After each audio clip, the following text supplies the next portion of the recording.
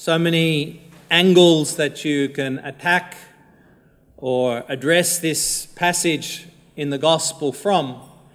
But I think it's important for us to see that what Jesus says, or what is at the heart of the gospel for me, is the line where Jesus says, you know, if you truly believe without hesitation in your heart that what you ask will happen, then so it will be done for you. This is not an open slather, oh Lord, I want to win Tats Lotto, or doesn't quite work like that. But what Jesus is saying is that when our hearts and his heart have become one, when we have placed our lives in his hands, when we are one with Jesus, then our hearts will come together, our wills will come together. What we desire will be what God desires, and vice versa, because we're growing in unity. Now, obviously, we can't be perfectly one with God as yet because we're sinners and we are not yet cleansed of all the effects of our sins in our lives either. But Jesus is putting before us that vision for our lives, a vision where our minds and the mind of the Lord, his mind, will become one. And we can begin to move in that reality. We can begin to move in that growing reality now. We don't have to wait till tomorrow. We don't have to, leave it up to the holy saints. And if you leave it up to the holy priests, then you're going to be waiting a long time, because we're no different to you. We have just the same struggles that you have, maybe even more, I don't know. But it's not going to happen if we wait for the priests and the religious and the so-called holy ones to do everything. Each one of us has been baptized.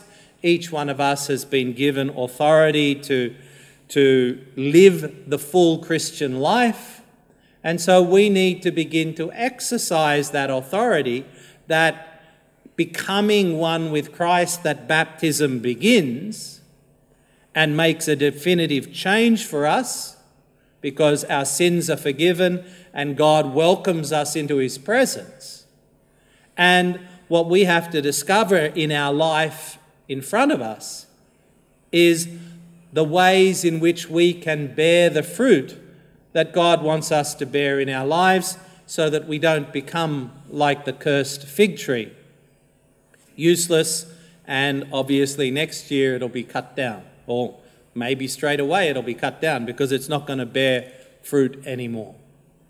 So our lives will bear fruit when our minds and our hearts become one with Jesus, when we make that decision to be his disciples intentionally, become his disciples, and we begin the process of walking with Jesus, growing in love for the Lord, growing in love with Jesus, and growing in our discipleship, growing in our exercise of our baptismal, I don't know what you call it, gift, reality, blessing,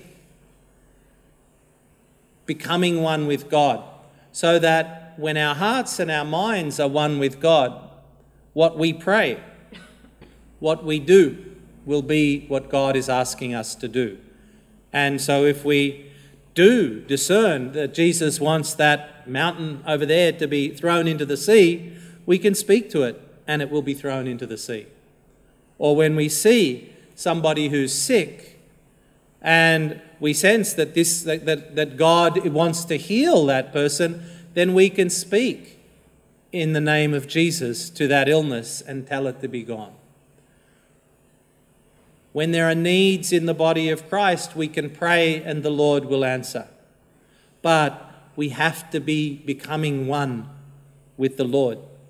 And finally, becoming one with the Lord means becoming one with each other as well, because we are the body of Christ. We are the presence of Christ in the world. So we have to be of one mind and one heart. And then the life, the witness that we give as a community will have the authority of Jesus given to it, because we are one with each other and one with the Lord.